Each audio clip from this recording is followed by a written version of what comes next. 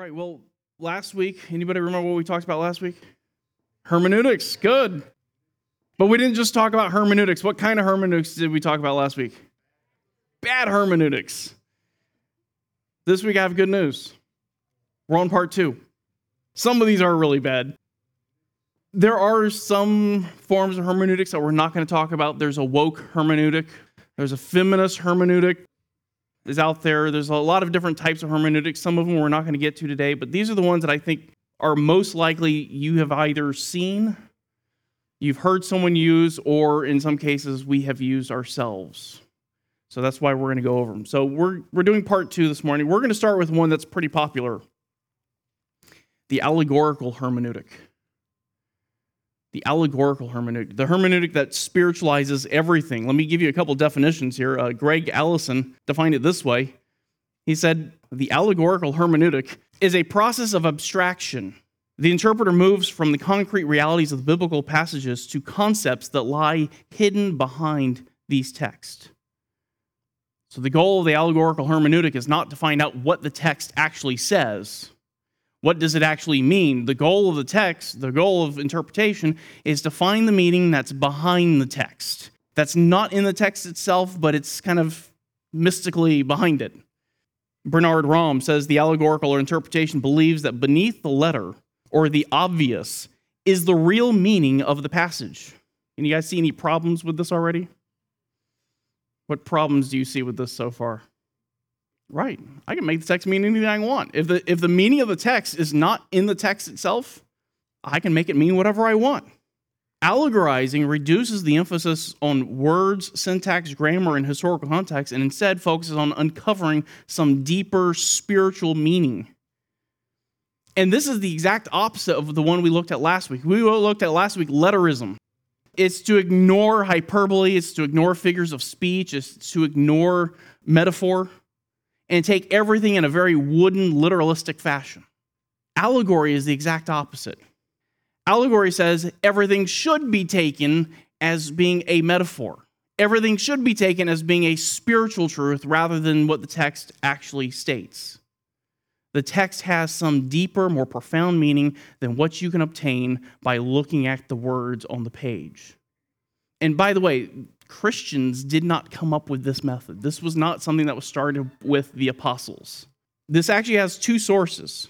It comes from Plato's Greek philosophy and Jewish interpretation. Those are the 2 sources for this. Plato held that the world that you see is not a real world. What you see isn't reality. It's just a poor copy of reality. And he used an illustration. He used an allegory to teach this. The allegory of a cave. Now, if you look on the left there, you'll see the cave. Towards the bottom of the cave, you'll see some prisoners. These prisoners are stuck in the cave. And they can only look at the back wall of the cave, the wall to the left side of the picture. They cannot turn around and look behind them. They cannot leave the cave. By the way, in this analogy, you are the prisoners. Behind the prisoners is a fire. That's 2 objects up. There's a fire. And this fire casts light onto that back wall. In between the fire and the prisoners are puppets or other objects that are passed in front of the fire. And as these objects pass in front of the fire, they cast a shadow onto the wall. All the prisoners see of these objects is the shadow. They can't turn around. They can't look back. And so someone will take a puppet, let's say of an elephant, and pass it in front of the fire, and they will tell the prisoners, this is an elephant. What do the prisoners see? Only the shadow. Or they will take a book, and they will take the book, and they'll pass the book in front of the fire, and the prisoners see the shadow of a book. But because the prisoners never see the actual book, the word book does not mean this in their minds. The word book means that shadow I saw. And so their language doesn't point to the reality of the book. Their language points to the shadow. And the goal of Greek philosophy is to help them get to the top of the hill there where they can see the reality of what a book is. They can see what the word truly means. So they can stop just believing in the shadows. One writer said, Plato's point, the general terms of our language are not names of the physical objects that we can see. They are actually names of things that we cannot see, things that we can only grasp with the mind. That behind all language is the reality of whatever the language is talking about. But the language itself does not point to that reality. You have to have something else to give you the reality. That's the job of the philosopher, to free the prisoner and show you the reality behind the words that you can't come to on your own. Jews would later pick this up, and they would begin using Platonic thinking to interpret Scripture. One of the most influential was a guy named Philo of Alexandria from around 20 BC to 54 AD. And he took Plato's philosophy and he used it to find a deeper, more spiritual meaning to the Old Testament. Greg Allison. Philo was a Greek-speaking Jewish scholar who attempted to apply the philosophy of Plato to the interpretation of the Old Testament. Just as Plato had stressed the reality of a spiritual world by lying hidden behind our tangible, visible world, so Philo emphasized the spiritual meaning lying behind the words of Scripture. An allegorical method of interpretation was necessary to discern this deeper meaning. And he said the deeper meaning, the real true meaning of the text of Scripture is not what the Scripture says. It's some spiritual reality that's behind the text that you have to have this special insight to get to. Now, to be fair, Philo in his mind was trying to protect the Jewish faith, and he was trying to protect God. And he thought this was the best way to do it. Because he was having to deal not only part of his life with Christians, saying that the Old Testament was a Christian book, so he had to defend the Jewish faith there, but he also had to defend the Jewish faith and defend God in his mind, to keep God as being transcendent, because there's all this language in the Bible that talks about God's hands and his feet and his eyes, and it makes God sound like he's human. And Philo thought, well, I really need to protect God from this. Richard Longnecker gives a explanation. He says there are three reasons Philo started using the allegorical interpretation. First, an endeavor to safeguard the transcendence of God against all anthropathisms, that is, describing God as being human. So we have to make sure God stays transcendent and spiritual, so we're going to use a different language, or we're going to say the text doesn't mean what it says. Two, to vindicate the Hebrew theology before the court of Grecian philosophy. The Greeks were out there saying that there's a deeper, hidden spiritual meaning, and now he can turn around and say, yes, and our text has a deeper, secret spiritual meaning as well. And three, to contemporize the sacred accounts so as to make them relevant to current situations and experiences. Philo treated the Old Testament as a corpus of symbols given by God for man's spiritual moral benefit, which must be understood other than in a literal or historical manner. If you really want to get to the real spiritual meaning of the text, you cannot take it for what it literally says. So what would this look like? What was Philo's use of allegory? How did it result? Philo did this with the Old Testament, so I want to give you an example. Genesis 2, 10 through 14. We're just going to read the text first, and then I'm going to let you hear what Philo said about it. Genesis 2, verse 10. Now a river went out of Eden to water the garden, and from there it divided and became 4 rivers. The name of the first is Pishon. It is the one that went around the whole land of Havilah, where there is gold. Verse 12. Now the gold of that land is good. The bdellium and the onyx stone are there. And the name of the second river is Gihon. It is the one that went around the whole land of Cush. And the name of the third river is Tigris. It is the one that went east of Ashur. And the fourth river is the Euphrates. It's describing geography. The geography is surrounding the Garden of Eden. Why would Moses want to include this in the book of Genesis? So you know where it's at. It's a historical account. This proves the Garden of Eden is actually on the earth. It was a real place with a real location with real rivers flowing through it. It's not how Philo interpreted it. Here's what Philo said. This is a long quote, but I want to give it to you in context. In these words, Moses intends to sketch out the particular virtues, and they also are 4 in number: prudence, temperance, courage, and justice. Now the greatest river, from which the 4 branches flow off, is the generic virtue, which we have already called goodness. And the 4 branches are the same number of virtues. Generic virtue, therefore, derives its beginning from Eden, which is the wisdom of God, which rejoices and exults and triumphs, being delighted at and honored on account of nothing else except its Father God.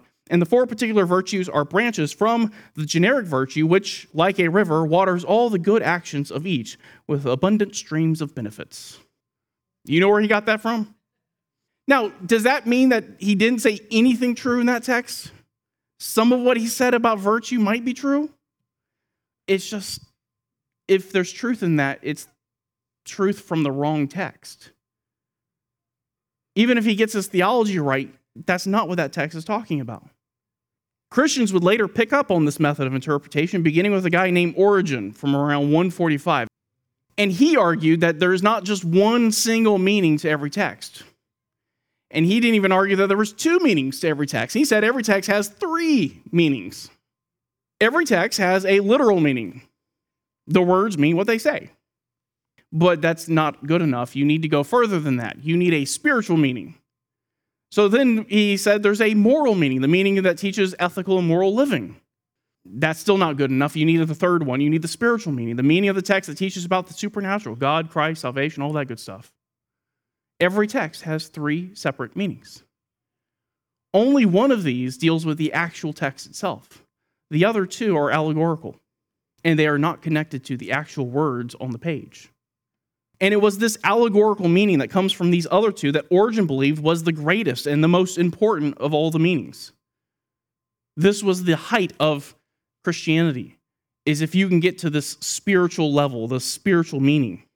Origen said, if anyone wishes to hear and understand these words, speaking of the Old Testament, literally, he ought to gather with the Jews rather than the Christians. But if he wishes to be a Christian and a disciple of Paul, let him hear Paul saying that the law is spiritual, thereby declaring that these words are allegorical when the law speaks of Abraham and his wife and sons. And so he takes that verse and he applies it and says all of the Old Testament is spiritual. And we should take a spiritual meaning and find a deeper meaning in the text.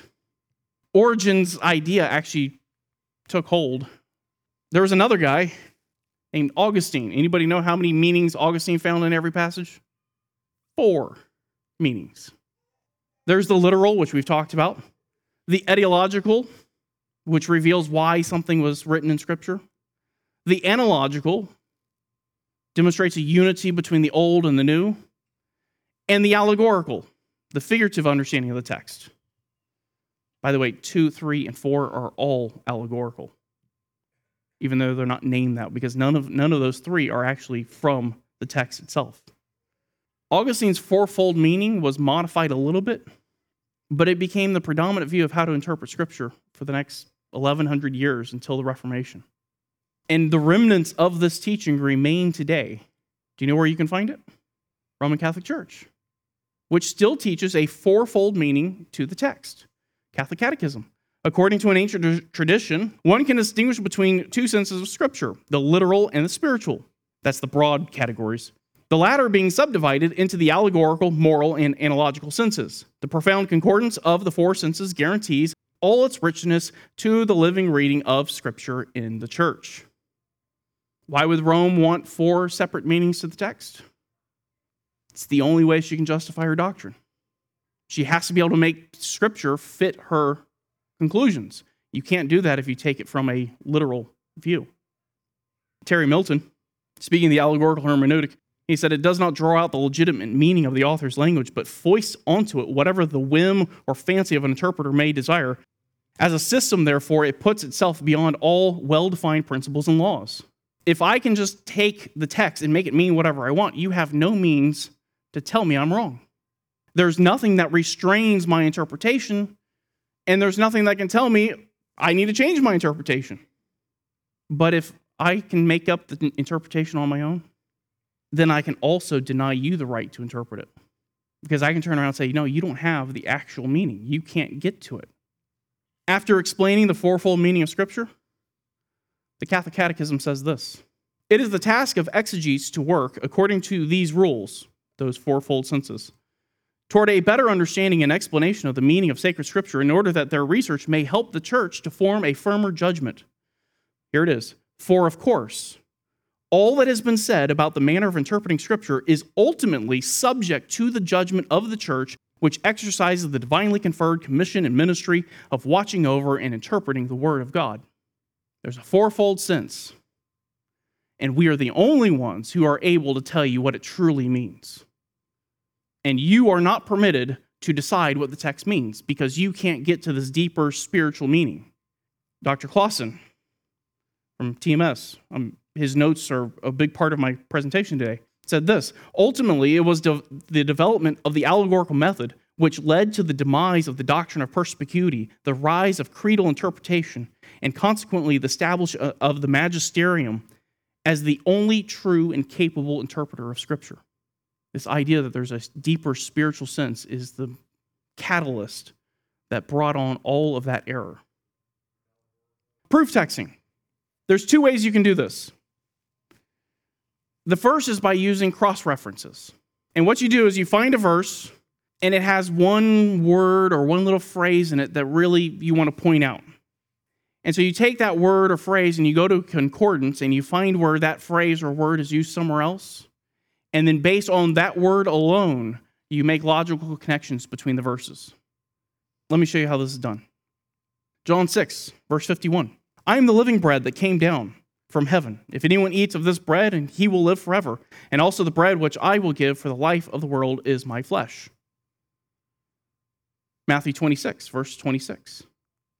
Jesus at the Last Supper, Jesus took some bread, and after blessing, he broke it, and giving it to the disciples, he said, take, eat, this is my body. Both these passages are talking about bread, and in both passages, Jesus is using bread figuratively, right? Catholic Church would tell you that John 6 explains Matthew 26. And Matthew 26 is where they get the idea of the Eucharist, the bread turning into the body and blood of Jesus. And they point to John 6 and say, well, John 6 is talking about bread too. And in John 6, he says, eat my flesh, drink my blood. So therefore, the Last Supper must be talking about John 6. Is that true? John 6, eating and drinking is not eating and drinking in a literal sense. John 6 makes it very clear eating and drinking there is believing. And if you follow the argument through John 6, eating and drinking is paramount to faith. And so eating and drinking the bread there is to take Jesus in and to believe in Christ. But when you get to Matthew 26, what's his point there? At the Last Supper. The bread represents his body that will be sacrificed for the elect. Two completely different contexts, two completely different points. And on the basis of the figurative language, they will connect the two and say the two are talking about the same thing. It's another way you can prove text. It's to take one verse and use it as a lens to interpret another verse. And the idea here is you take one verse out of its context, and then you use that to tell you what another verse says. For example, Galatians 3:28. There is neither Jew nor Greek, there is neither slave nor free man, there is no male and female, for you are all one in Christ. The idea here is it doesn't matter if you're a Jew or a Greek. It doesn't matter if you're male or female. Christ can still save. Christ still saves. You're still in Christ. But the feminist hermeneutic will turn around and say, this verse tells us that 1 Timothy 2:12, but I do not allow a woman to teach or exercise authority over man, but to remain quiet. 1 Timothy 2:12 is now invalidated. And all positions in the church are open to women. And this command in 1 Timothy 2:12 is now culturally bound, and we can ignore it. And they do it on the basis of Galatians 3. Is Galatians 3 talking about roles in the church? It has nothing to do with roles in the church. And they rip 1 Timothy 2:12 out of its context by saying it's culturally bound, because in 1 Timothy 2:12 he says the reason I'm giving this command is what? Culture? He points back to creation. This is proof texting. Using one verse to invalidate another verse. You guys know this one. Do not judge, so that you will not be judged. What does that mean according to the world today? Don't you dare talk about my sin. Don't judge me. Don't tell me my sin is sinful. You're not allowed to judge. Why is that proof texting? Because the same guy who said that in Matthew 7, verse 1, John 7, verse 24, do not judge according to appearance, but judge with righteous judgment. You're to judge with righteous judgment. In Matthew 7, righteous judgment is not the refusal to judge altogether. It's the refusal to judge hypocritically. It's the refusal to be living in sin. If I'm living as a thief, it's the refusal for me to go and lecture and condemn someone else who's stealing. That's a hypocrite. Here's another one. This is a great verse. And we know that for those who love God, all things work together for good, for those who are called according to his purpose. I think guys like Joel Osteen love this verse. All things work together for good. You've lost your job, don't worry. God's bringing you a better job. All things work together for good. Something bad has really happened to you. You've gone bankrupt. It's only because God is preparing you to win the lottery. All things work out for good. And in that sense, they would say this is talking about your temporal good. That any situation you come to in life, that ultimately it'll come out good for you. Is that what this verse is talking about? No, you guys know, verse 29. Because those whom he foreknew, he also predestined to become conformed to the image of his Son. It's not talking about your temporal good, that everything in this life will work out just the way you want it to. Paul's saying it's all going to work out for your eternal good. That everything you go through in this life is intended to do one thing, to transform you into the image of Christ, to make you more like Jesus Christ. That's the point of all of it. Not to give you some false hope that because you lost your job, you're going to have a better one tomorrow. I got one more on proof texting. Proverbs 22:6. Train up a child in the way he should go. Even when he is old, he will not depart from it. How many of you have heard this is a promise? How many of you have heard that? If you just do it right. Parents, if you just take your kids to church, get them into Adventure Club, bring them to everything at church, make sure they hang out with the right people, read the Bible enough, make sure they read Pilgrim's Progress at least once before they're 15, follow all these rules, your kid will come to Christ. They will not depart from it. How many of you realize that causes a whole lot of despair in parents? Because as soon as you tell them, if you do everything right, your kid will come to Christ, well, boy, now you've got a real challenge, don't you? You have to be a perfect parent. Problem. That's not true. This is not a promise. This is a warning. Let me give you another translation. This is my translation. Set a child upon the path of his own way. Even when he is old, he will not depart from it. Or the LSB. Train up a child according to his way. Even when he is old, he will not depart from it. Modern psychology tells you today, don't discipline your children. Let your children just figure it out on their own. Let them decide what they want to do. They'll come to the right decision. That's what it's talking about. Set a child upon the path of his own way. Let him decide, let her decide what's best. Let them choose for themselves what they are going to do and how they're going to live and the path they're going to take in life. Do that. And when they get old, they won't depart from it. They will be just as foolish as they were when they were a child. Proverbs says the heart of a child is filled with foolishness, but the rod of correction will drive it from him. This is not a promise that if you do everything perfectly, your son or your daughter will turn out to be a Christian. There are parents who do everything perfectly, as perfect as a parent can do it. And their child grows up, denies the faith, and runs headlong into sin. This is just saying if you refuse to discipline your child, it's going to have consequences. Okay. Any questions on proof texting? Some good examples? There's a lot more examples. Yeah, that's really hard. And the other, one side of it is I'm going to blame myself. The other side of it is God made a promise in here and he didn't keep his promise. I did my part and God didn't do his. And now it leads people to question, is the Bible even true? Can I take these promises as they are? We need to understand what the passage is actually talking about. It's a warning. Yeah, God doesn't make mistakes. And regardless of what that child does or does not do, we don't determine when God saves people. He or she might run off into sin for 50 years.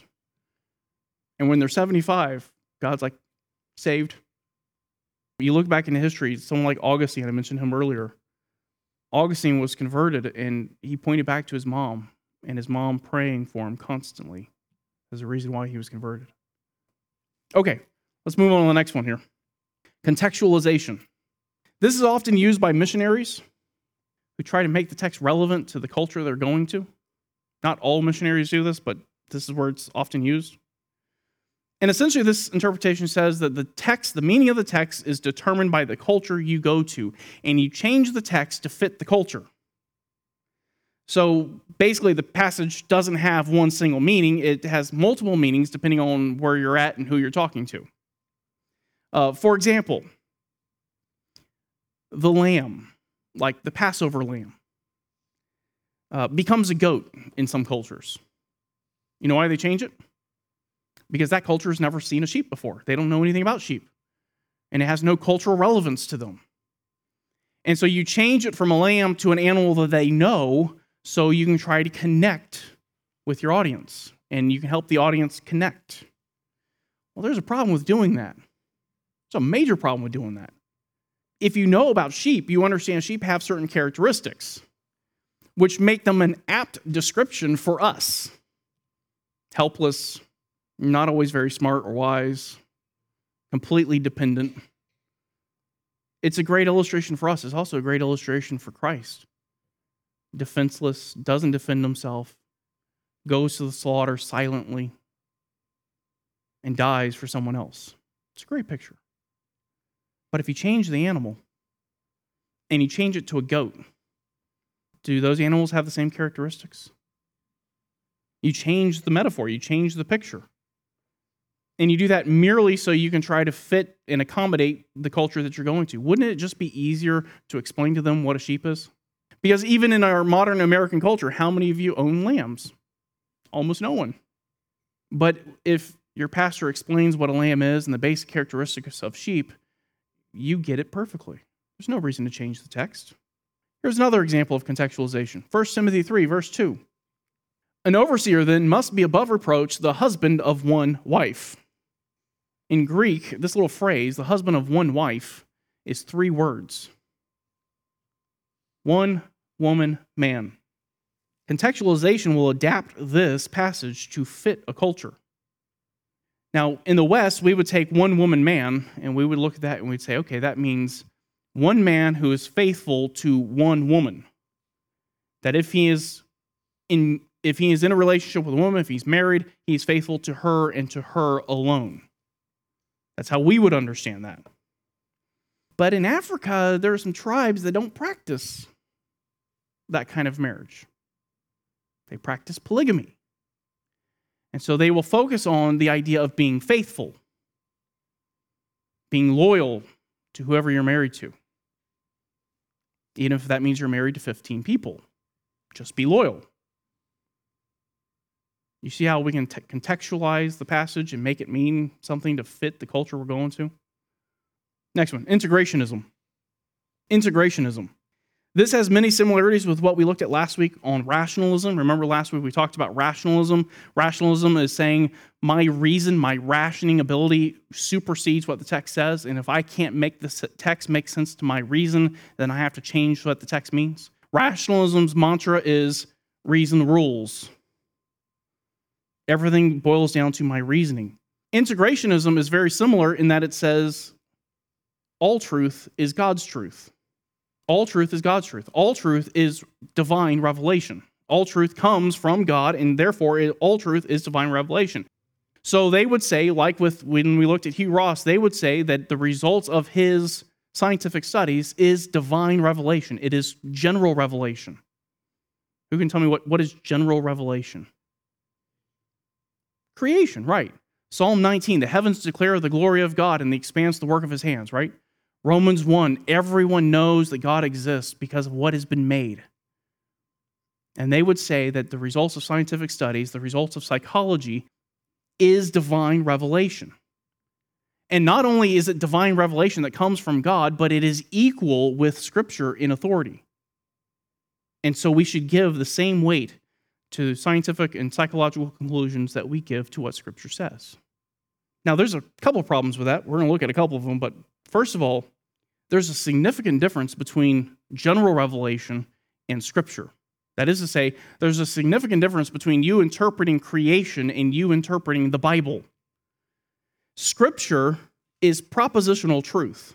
That is, Scripture uses language in clear statements to convey meaning. And by applying the laws of grammar and language, you can come to a definite meaning of what the text says. Can you do that with creation? Creation is non-propositional. That is, it has no words.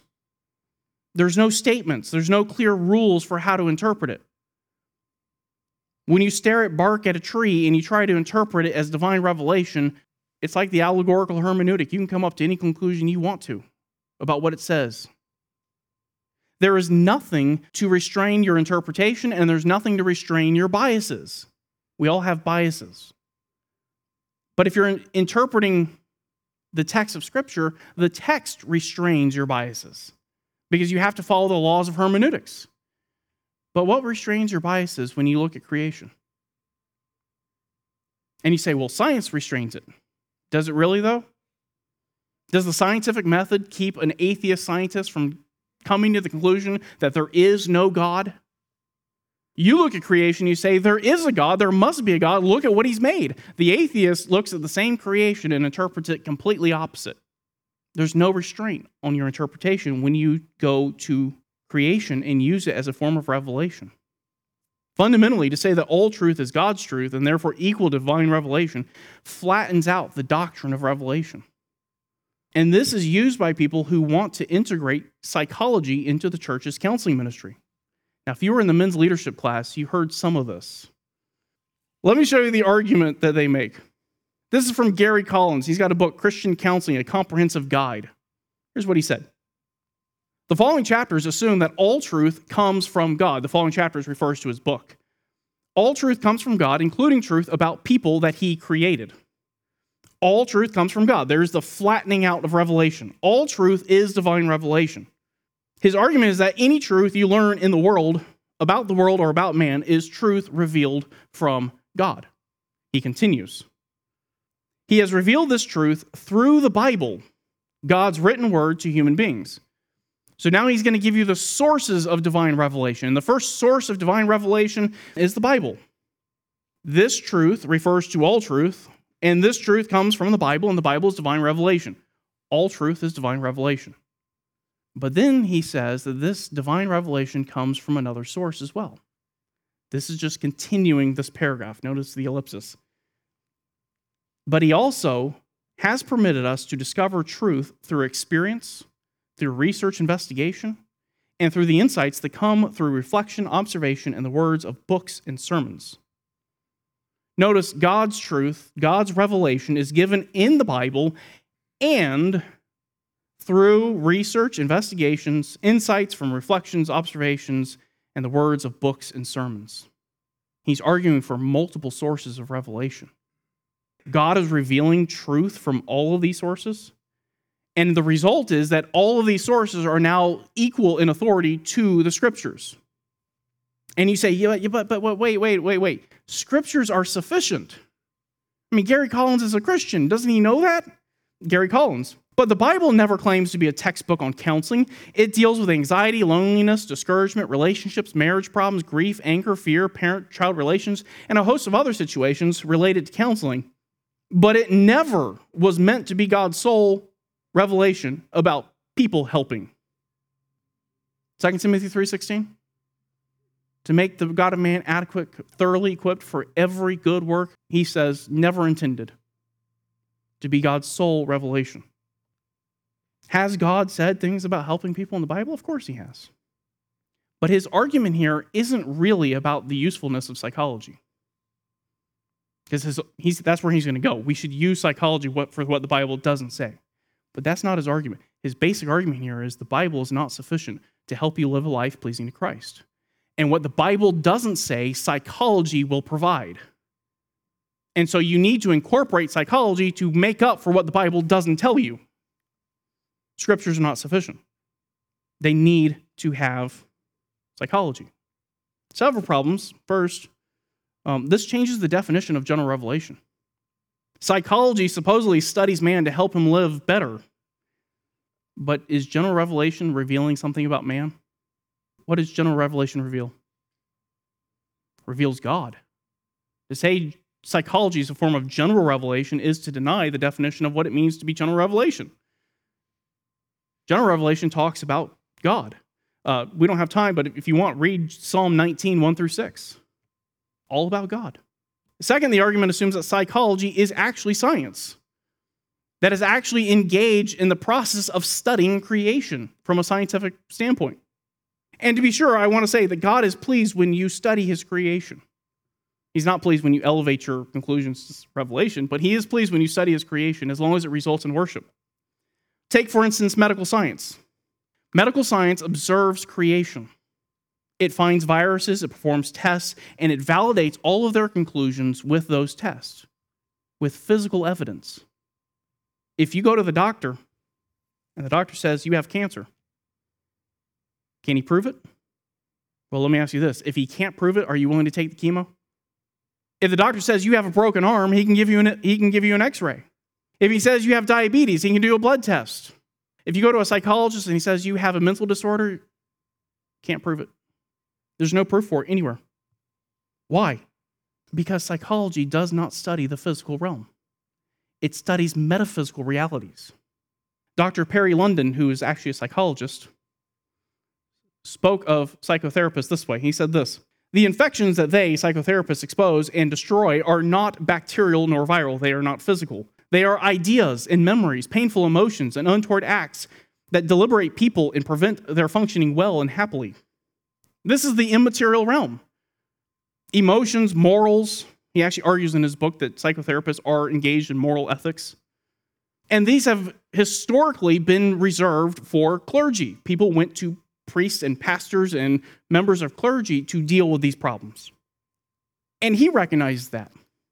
And in fact, he's heard this argument that psychotherapists are kind of like priests. Here's what he says about that. That the psychotherapist situation differs much from the priest is, I believe, a convenient fiction. There's really no difference between a psychotherapist and a priest. They're engaged in the same work from just two very different perspectives. Psychology is not scientific. It has no physical evidence to support its conclusions and its assertions. Let me just give you some brief evidence for that with a condition you've never heard of, I'm sure. Attention deficit hyperactivity disorder. What physical evidence exists for this condition? Exactly. That is to say, there is no physical evidence for it. The DSM-5, the Diagnostic and Statistical Manual of Mental Disorders, is the psychiatric Bible. It's what's used to make these diagnoses. Here's what it says about ADHD. This is a direct quote. No biological marker is diagnostic for ADHD. If you are diagnosed with ADHD and you go to your medical doctor and say, would you please prove to me I have this condition? The doctor will say, sorry, can't do it. There is no test that will prove its existence. Oh, Frank, you're just saying that you don't know the DSM. You're not a psychologist. You haven't been trained. Fine. Dr. Peter Bregan. There is no objective diagnostic criteria for ADHD, no physical symptoms, no neurological signs, and no blood tests. There are no brain scan findings and no biochemical imbalances. No physical tests can be done to verify that a child or an adult has ADHD. No evidence, no proof, just the mere assertion that it exists. How is that scientific? But if it's just an assertion, if they have no evidence, then how have they revealed any truth? What truth have they revealed by making the assertion? Okay, well, it's a condition with no evidence, so how do you make a diagnosis? Diagnostic criterion, this is a lot, but there's two sides to this. There's the inattentive side, it's trouble focusing, and there's a hyperactivity side. For those of you who are in men's leadership, I gave you the inattentive side. This is the hyperactive side. Okay? This is the evidence, the only evidence for the condition. Often fidgets with or taps hands or feet or squirms in seat. often leaves seat in situations when remaining seated is expected, often runs about or climbs in situations where inappropriate, often unable to play or engage in leisure activities quietly, is often on the go, acting as if driven by a motor, often talks excessively, often blurts out an answer before a question has been completed, often has difficulty waiting his turn, often interrupts or intrudes on others. That's the evidence for a mental disorder. By the way, they diagnose children as young as 3 based on that, and then medicate them. You say, well, okay, the child has to be displaying all of those. No. They only need to display 6 of those. And it could be any combination of this or the other list, which is just as silly as this one. Any combination of 6. And you might ask, well, why 6? Why not 3? Why not the whole list? Why not say all of them? Well, the number is completely arbitrary. There's no scientific or medical reason for choosing 6 rather than 3 or 15. It's completely arbitrary. Again, don't take my word for it, Dr. Peter Bregan. 6 items from either list qualify a child for the diagnosis. There is no scientific validity or clinical reality to this particular number. Children are routinely diagnosed with ADHD and treated with Ritalin if they display 1, 2, or 3 of these characteristics, or even a few behaviors that resemble the traits. By the way, I didn't tell you this. Dr. Peter Bregan is not an advocate for biblical counseling. He is a psychiatrist. This condition is defined by behavior, it is proven by behavior, it is diagnosed by behavior. It is nothing but behavior. Not only does psychology not resemble science, it contradicts Scripture. Far from being divine revelation, it contradicts divine revelation. Real quick, let me introduce you to another condition. Oppositional defiant disorder. Attention deficit hyperactivity disorder, ADHD. Oppositional defiant disorder. Odd. What are some of the symptoms? What's the evidence that you have this odd disorder? Real quick. You'll be amazed. Often loses temper, is often touchy or easily annoyed, is often angry and resentful, often argues with authority figures or for children and adolescents with adults, often actively defies or refuses to comply with requests from authority figures or with rules, often deliberately annoys others, often blames others for his or her mistakes or behavior, has been spiteful or vindictive at least twice within the past 6 months. And once again, that number there at the end, the last 6 months, is completely arbitrary. There's no scientific or medical reason for saying that these symptoms have to be present for 6 months rather than 2 months. It's completely arbitrary. Now, you guys know your Bible. You look at that list. What does the Bible say about those behaviors? Sin. What does psychology say about them? They're symptoms. What does the Bible say is the cure for those behaviors? Christ. Discipline. Ultimately, repentance and faith. What does psychology say is the solution for those behaviors? Drugs and therapy. Psychology is nothing more than man's fruitless attempt to deal with sin without Christ and without God. That's all it is. They want to incorporate this into the church. This is not divine revelation. This contradicts divine revelation. 9:57. I got 2.5 minutes. Okay, we're on the last one. The Christocentric hermeneutic. This is actually really popular, and it's really popular because it sounds so good. I mean, on the surface, this sounds like this should be what we should be doing. It says that every passage of Scripture in some way is about Jesus. Jesus is described, discussed, or referenced in every passage, even if he's not directly mentioned. And if he's not directly mentioned, he should be read into the text. And they use another bad hermeneutic that we just talked about. They use proof texting to make their argument. Let me show you. John 5, verse 39. You search the Scriptures because you think that in them you have eternal life. It is these that bear witness to me. See? The Scriptures are all about Jesus. Luke 24, verses 25 and 27 through 27. And he said to them, O foolish ones and slow of heart to believe in all that the prophets have spoken. Was it not necessary for the Christ to suffer these things and to enter into his glory? Then, beginning with Moses and with all the prophets, he interpreted to them the things concerning himself in all the Scriptures. And they look at these 2 verses and say, see, every passage of the Old Testament is about Jesus. Problem. Is that what Jesus is talking about in John 5? In John 5, he's dealing with Pharisees and people who think that they can go into the scriptures and obey really well and get eternal life by doing it. And his point there was the Old Testament is to prove to you you can't, that you need me. In Luke 24, when he says all the scriptures, he's not saying in every single passage, he's saying in all parts of the scriptures. And he actually defines it there in the law, the writings, and the prophets. And Jesus would, when he defended and proved who he was through the scriptures, use all three parts of the Old Testament, the law, the writings, and the prophets. And like I said, this hermeneutic usually sounds really good. You read someone like Robert Plummer. If we study or teach any part of the Bible without reference to Jesus, the Savior, we are not faithful interpreters. Every passage of Scripture must be read as a chapter in a completed book. As we know how the story wraps up in Christ's life, death, and resurrection, we must also be asking how prior chapters lead to that culmination. So he would say that when you sit down and you read in the book of Genesis about Noah and the flood, that you should in some way make Noah and the flood about Jesus. Was Moses intending to talk about Jesus when he wrote about the flood? Was that his point?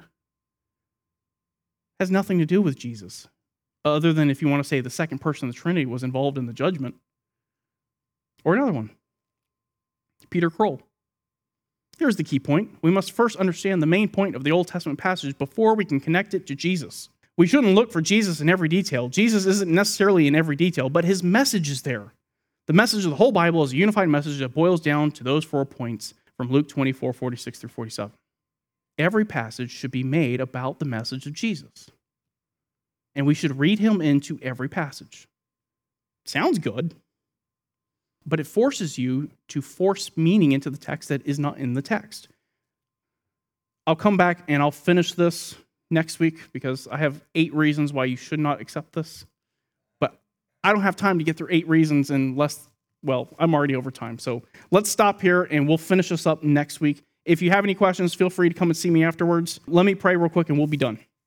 Father, we thank you so much for your word. We thank you for Christ and the gift of salvation through Christ. And we do ask that you would be with us this morning as we come and we worship, that our worship would be pleasing and glorifying to you, that Christ would be exalted, that the name of Jesus would be praised, and that you would be pleased. And we ask this in Christ's name. Amen.